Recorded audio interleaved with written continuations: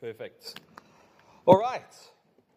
So that was the Song of Mary, otherwise known in Christian tradition as the Magnificat. Now, if you're happy and you know it, what do you do? Okay. Very good. And if you're happy and you know it, you stamp your feet. Well, when Mary is happy and she knows it, she sings a song. She's overjoyed at this stage. And it is part of the Jewish and Israelite tradition to sing. The reason that we have the book of Psalms is because that's what they sung.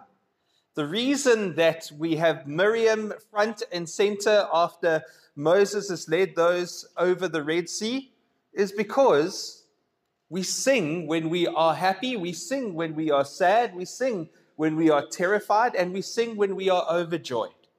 And that's why it's so wonderful that before we get to the message, we sing together. So when we sing Mary Did We Know, we all sing it out. When we sing Come All Ye Faithful, we all sing it out. When we sing We Three Kings, we all sing it out because there is a shared feeling amongst the people of God. And so that's why in the Catholic Church especially, the Magnificat is sang. It's because it is not just a song of hope and joy, but it is also a song of saying one thing that is true is that God will change the world. Right now, there are people who are sitting, who are abusing power, who are on the top, and one day God will bring them down. The proud will be brought down, and the humble will be lifted up. The first will be last, and the last will be first. And so that is why Mary is overjoyed in terms of this song. Now, it is a very, very important to go to the beginning of Luke and to try and see what Luke is trying to do. So at the beginning of Luke chapter 1, before he starts his gospel, he's talking to a man by the name of Theophilus. And he says to Theophilus, I am writing down what is important. Now, Luke is someone who knew the story of Jesus, who had spoken to the disciples, who was part of the story, and he makes very sure that everything that is written down has a specific purpose for being there. And that is what he does. Now, if we think about it, the last Old Testament book was written about 350 years before the New Testament began, before Jesus comes into the world. Now, if you go to the Old Testament, there are big heroes with big stories. Guys like Moses and Joshua and Abraham and Joseph and David and Solomon. And all of them have big stories about how they were able to build the Israelite nation. But in those 300 years, since those wonderful big stories, the Greeks have come and pulverized the Israelites. The Romans have come in and subjected the Israelites. They are being made small. And so it is not insignificant. It is very significant that Luke starts Luke with focusing on two women. Can you see Abraham, man, Moses, man, David, man, Joshua, man, always men, big men. But yet Luke starts with Elizabeth. Elizabeth is aging. And her and her husband, Zechariah, they have been wanting a child. And so in the beginning of Luke, what Luke expresses is that Elizabeth is with child. And Zechariah is overjoyed, so much so that because of this encounter, he is now not able to speak and has to sign it out. Can you imagine someone with no words having to show that joy? Absolutely incredible. It must be absolutely incredible. And I know all about that because I have a son who doesn't speak, yet he can show me joy in everything that he does. And so I can just imagine the story of Zechariah and how he tells Elizabeth that this is true, and Elizabeth knows that she is to bear a child. But then the next frame is moving from Elizabeth onto Mary. Mary is a peasant girl. Now, Nazareth is outside of the province. It's outside of the head of where there's culture, where there's economics, where there's work. And just outside, there is a place where the laborers live. So if you think of Cape Town, no one really can afford to stay in Cape Town Central, so we all have to stay in the suburbs. Now, in those days, there were no suburbs, there were just workers' villages. And in fact, the good chance that Mary stayed in a cave that was altered into a home. This is how poor the start of Jesus' life was. Not only was he poor, but his mother had just been promised to a man named Joseph. Now, that happens really early on in a girl's life. The moment that she's able to conceive, she is then promised to a man. Most times, they do not have a choice. It has been predetermined from the moment they were born that this will be your husband in order for us to travel up the social rank. So Mary has not had a voice until now.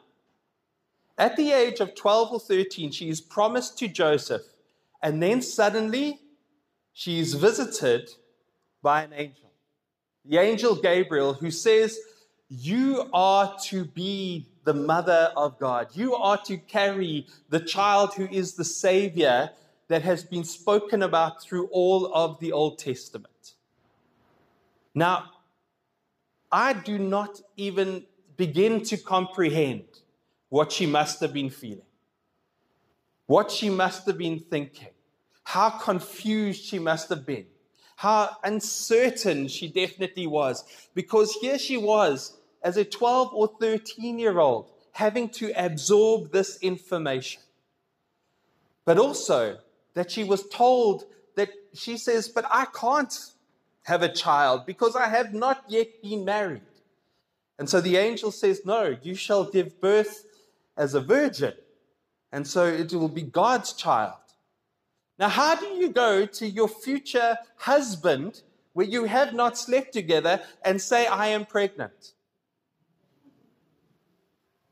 How do you go to your mother and father who know you have not yet met or been with your husband-to-be and say, I am pregnant? And how will they disguise this pregnancy in the community that knows that you are not yet wed? This child must have been wrecked with doubt, must have been so insecure, must have been trying to pray that the world will swallow her up, because although she believes that this angel was real, there must have been so much doubt. But one incredible thing is that she decides that once she has heard this news, she is going to visit someone who she trusts, and also someone who has been given a miraculous pregnancy. And that person who she trusts and who she knows and who she believes in is a woman by the name of Elizabeth, who is an older cousin. Now, obviously, they had big families back then, and so there was probably a big age difference. And she decides that once she's heard this news, she needs to go and talk to someone. She can't talk to her mother or to her father or people in the community, because do you know what the price for sleeping with someone outside of wedding was? Death. There's no way she would have gone and confided in anyone there. So what she does is she takes a 9-day journey, 9 days with this uncertainty, 9 days with the secret, 9 days living in fear that maybe someone will know or someone has heard. And she journeys to Jerusalem, to just outside of Jerusalem, where she meets her cousin Elizabeth. Now, can you imagine for 9 days this going off in her head, all the thoughts, all the doubts, all those inner conversations? And she arrives at Elizabeth. And this is what Elizabeth says. At that time, Mary got ready and hurried to a town in the hill country of Judea. when she entered Zechariah's home and greeted Elizabeth. When Elizabeth heard Mary's greeting, so at this point, the baby leaped in her womb, and Elizabeth was filled with the Holy Spirit. In a loud voice, she exclaimed, "Blessed are you amongst women, and blessed is the child that you will bear. Why am I so favored that the mother of my Lord should come to me? As soon as the sound of your greeting has reached my ear, the baby in my womb leaped for joy. Blessed is she who has believed that the Lord would fulfill his promises to her." What a bullet of truth. What a realization that it wasn't just in her mind. It wasn't just something she made up. It wasn't just something that was a story that she somehow believed, but this was the truth. And Elizabeth confirms that she is the blessed mother of the Lord. Now, can you imagine this child's life from that moment on, knowing that she was chosen and that was the truth? And that's why the Magnificat was written. So, an interesting thing about the Magnificat is it's very similar in style to another song that was in the scriptures. It comes pretty closely from the Song of Hannah. Now, Hannah was a woman who would constantly go to the temple, praying to God, asking God to make her with child. She couldn't bear a child, and she really wanted one. And so she went to God constantly in the temple to pray that he would bless her. Until one day, she was blessed. She had always said, "If I have a child, I will dedicate that child to your service, God." And that child was Samuel. And we all have heard a little bit about the prophet Samuel and him being the one who dedicates David. Massive man in the story of God. And so very similarly, Mary also structures the Song of Mary very closely to the Song of Hannah. But it starts with an absolutely joyous outburst. And so let's hear the start of the Magnificat. And it says, "And Mary said, my soul glorifies the Lord, and my spirit rejoices in God my Savior, for he has been mindful of the humble state of his servant. From now on, all generations will call me blessed, for the Mighty One has done great things for me. Holy is his name." Now, the name of that song is Magnificat. Magnify. So when we magnify something, what does it do? It becomes bigger. So what Mary does is she magnifies God. She makes him big in her life. She lifts him up. She exalts him. She puts him up as the most important thing in her life. And then once we magnify God, what does God then do to Mary? Also lifted up, also magnified. For you have seen me, a servant, and you have lifted me up. The Magnificat is all about if we lift up God, God will lift us up. If we make God the top priority, God will show us his plan, his purpose, his value, his worth for our lives. So that is the nature of living with God. The more that we glorify him, the more we are used. The less we glorify him, the less our story gels with the story of God that is so much bigger than ours. And so Mary starts the Magnificat with that. But then it starts off really nice, really sweet, really lovely. And then it doesn't. Now, let me tell you that the Magnificat was banned in certain countries where there was war and revolution. So in Central Africa and Central America, there were lots of oppressive regimes. And so what those people would do is they would quote the Magnificat to say that God will bring down the powerful and raise up the poor. He would send the rich away empty, and he would fill the poor with good things.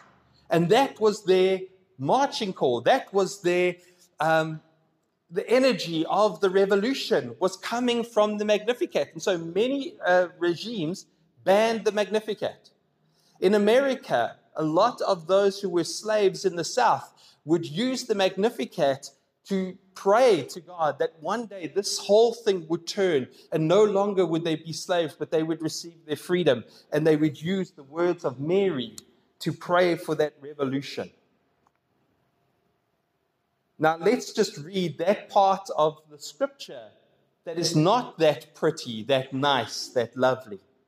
So from verse 50, it says, His mercy extends to those who fear him from generation to generation. For he has performed mighty deeds with his arm. He has scattered those who are proud in their innermost thoughts. He has brought down rulers from their thrones, but has lifted up the humble. He has filled the hungry with good things, but has sent the rich away empty. He has helped his servant Israel, remembering to be merciful to Abraham and his descendants forever, just as he promised our ancestors. Now, Rome was big, and Rome was strong, and Israel was poor, and Israel was weak. But what Mary says is that I know the God of the Old Testament that used those that weren't strong to break through and to build this nation. He used David, the smallest, the youngest, the weakest. He uses Moses, the one who stutters and can't get his message across. He uses Gideon, who is hiding in a wine press. Those who are small and insignificant and humble, they are the ones that are lifted and used to build history in the Israelite nation. And so, when Mary uses the word, the arm of God, there is very, very big imagery throughout the whole of Scripture that God uses his arms to lift up those who are holy and to break down those who are not fulfilling God's mission. And so when he talks about his arm, it is a metaphor for what God is going to do. Now, he lifts up the merciful, the poor, the humble, the lowly, and then actively opposes the proud, the rich, the arrogant, the merciless. So those of us who humble ourselves, those of us who are filled with mercy, God will lift up. God will help your plans. God will build on your purpose. God will make your dreams alive in his kingdom. Those of us who choose the way of the world, we will be brought down. Now, there are many companies in this world, in this country, where they hoard as much profit as they possibly can. And in order to hoard as much profit as they can, they decide, well, they need to retrench as many as they can. That is not merciful. That is merciless. There have been pharmaceutical companies that have inflated their prices so that they are able to maintain profits, yet people who desperately need those medicines are not getting those medicines. That is merciless. God will actively oppose all of those who think they are great, and he will bring up those who are currently without anything. That is just the way of God, and that's what we need to be aware of. Leaders who use their power and influence to enrich themselves and do nothing to uplift the poor and the vulnerable. Do we know any of those leaders in the world? Not many around today. But what God will do is God will actively oppose those. He will bring them down and he will lift up those who need, because God will want the merciful to be lifted up, to be raised, to be exalted. Now, in the same day as Mary has the child Jesus in this incredibly humble way, there is also a king who is filled with pride and arrogance and has got more riches than what we could ever compute. And his name was Herod. And in fact, he was so insecure that he called himself Herod the Great. Now, how insecure must you be if you add your surname as the Great? So Herod the Great was the one who killed off some of his wives because he thought they were trying to take his power. He killed off some of his children because he thought they were trying to take his power. And then he hears about a king that it was to be born in Bethlehem.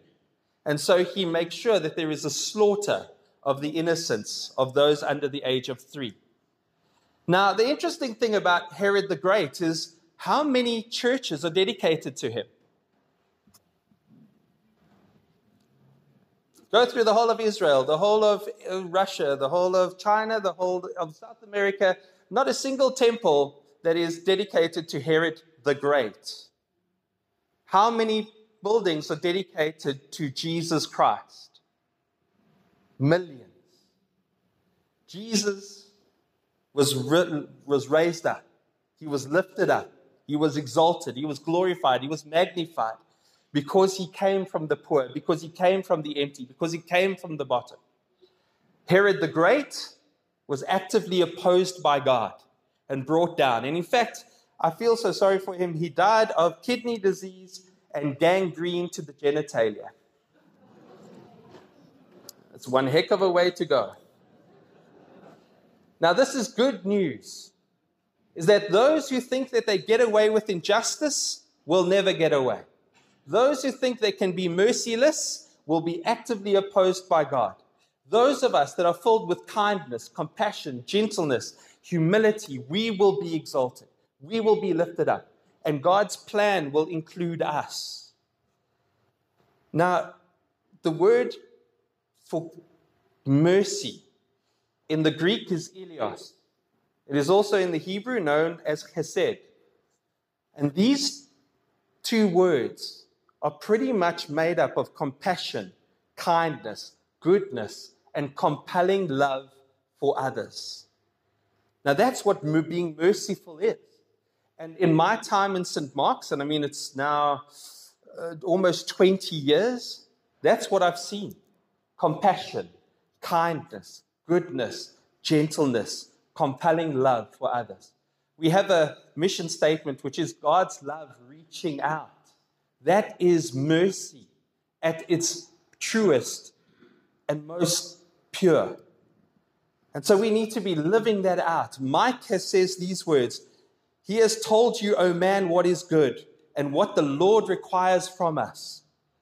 And what is that? But to do justice, to love kindness, and to walk humbly with our God." Those 3 things.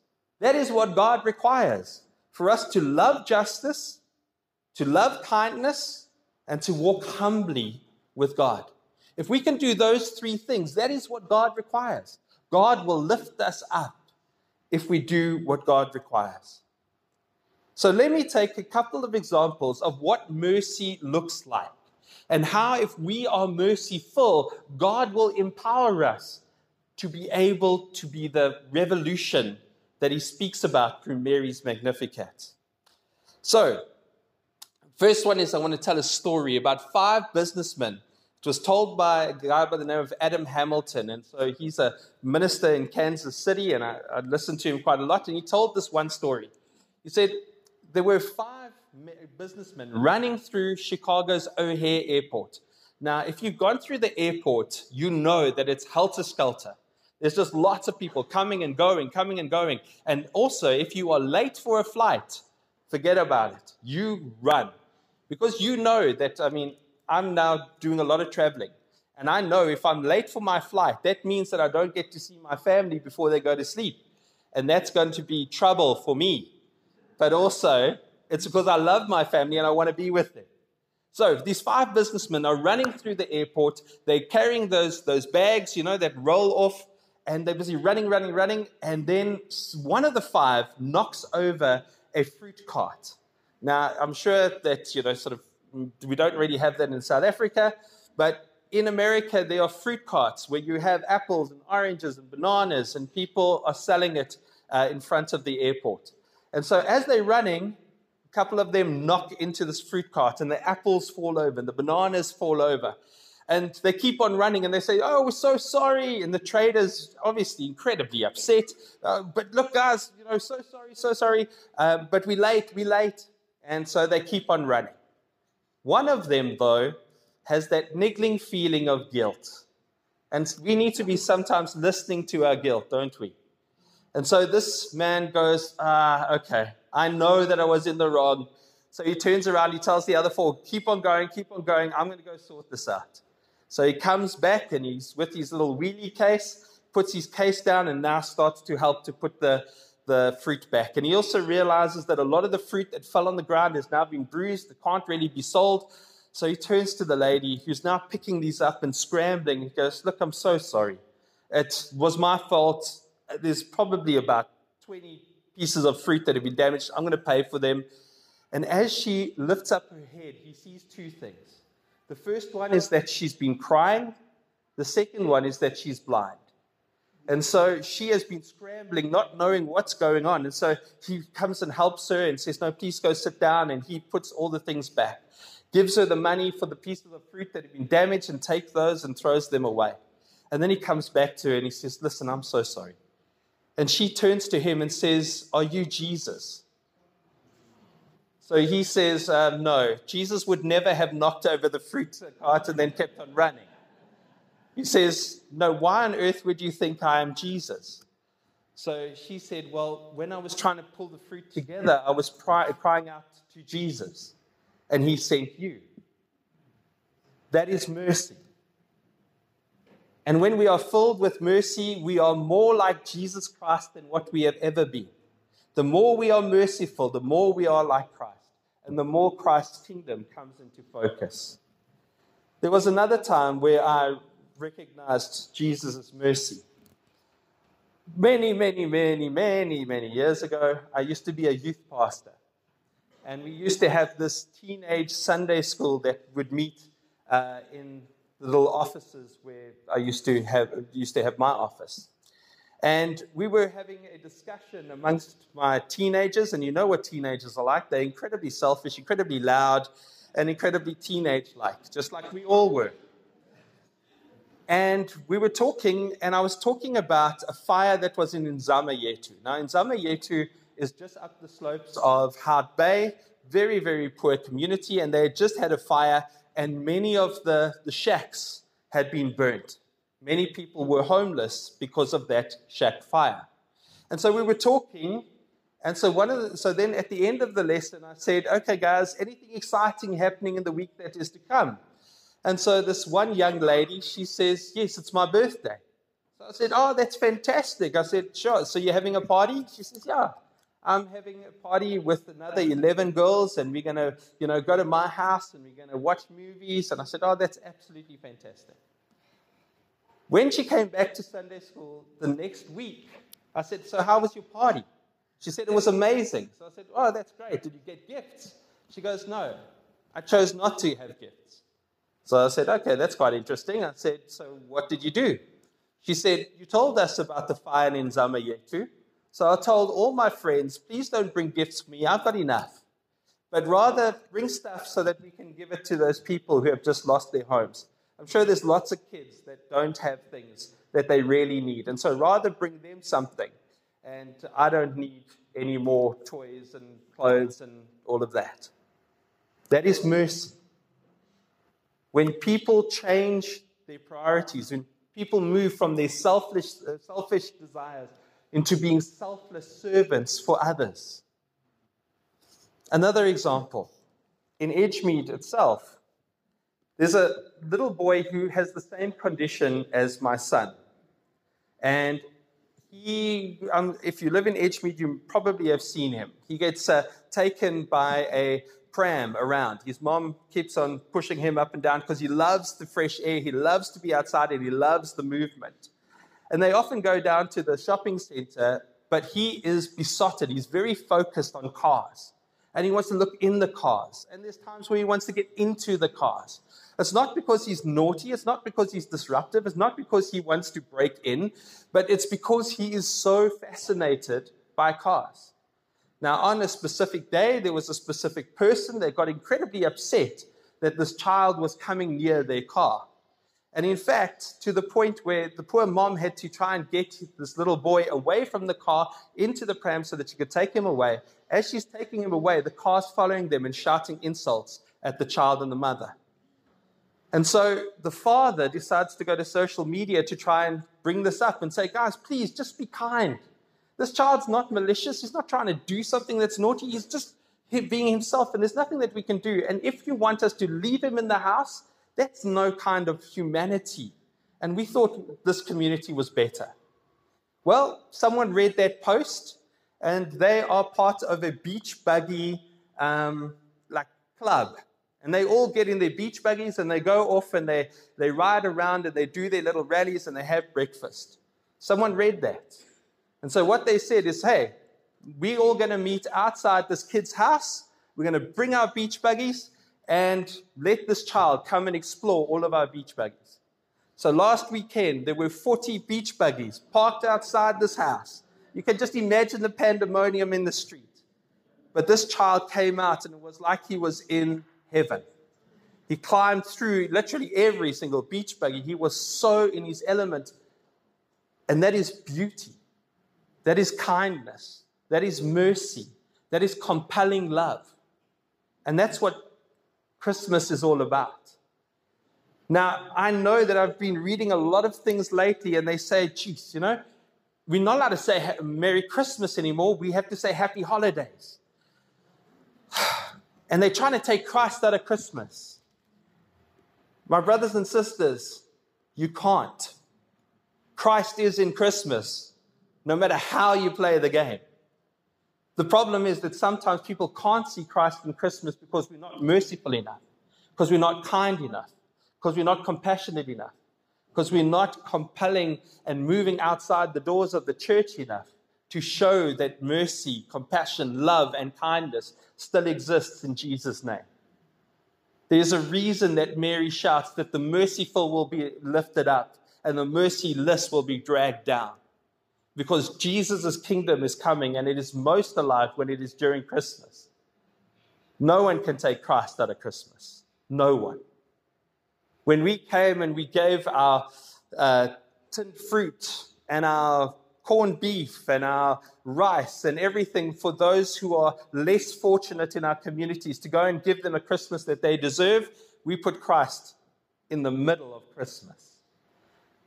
It is the impact of Christ's people that makes Christmas, not lovely sayings. It is who we are. It is what we do.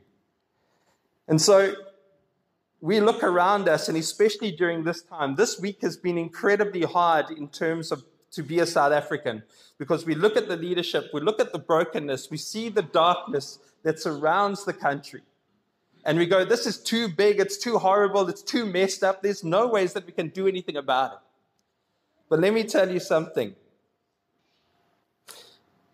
Mother Teresa once said, not all of us can do great things, but we can do small things with great love, and that will change the world. And I can tell you that is no truer word has ever been spoken. If we can do small things with great love, that changes the momentum, that changes the tide, that brings it back. Because what will God do?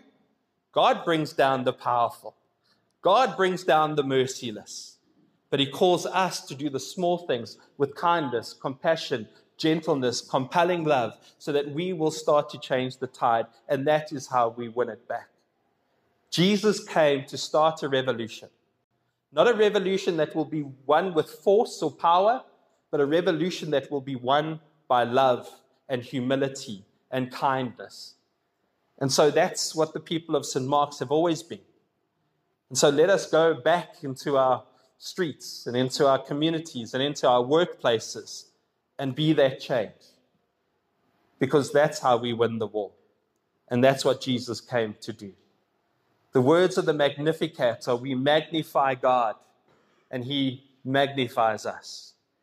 And God will do the rest. He will bring down the powerful. He will bring down the merciless. He will bring down the arrogant and the corrupt. It is up to us to show God's love in the smallest, simplest of ways. And we can all do that. So my brothers and sisters, be challenged, but also live in hope that the victory has already been won and that we are all on the winning side if we choose mercy. So let us bow our heads. Dear Lord, there are many times where we are tempted to be merciless, tempted to choose the way of the world, tempted to serve our own desires.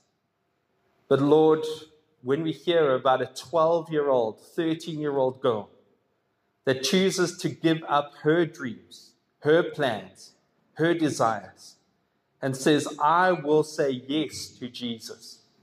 I will be the servant. I will bear the Lord of all, and I will love that child so much that all that he will know is love. Then, Lord, we know that it is possible to change the tide. So, Lord, thank you for that light in the darkness. Thank you for your mother. Thank you for what she did to teach us the way of Jesus Christ. And so, Lord, when we read the Magnificat, may it restore our hope, restore our joy, and may it make us sing in the same way that Mary did. So, Lord, let our lives sing your story through everything that we do, words, deeds, actions, attitudes. May we just be filled with mercy so that Christ will be the center of this time. We love you, Lord. We lift you up. We magnify you. We exalt you. And you will do the same for us. Amen.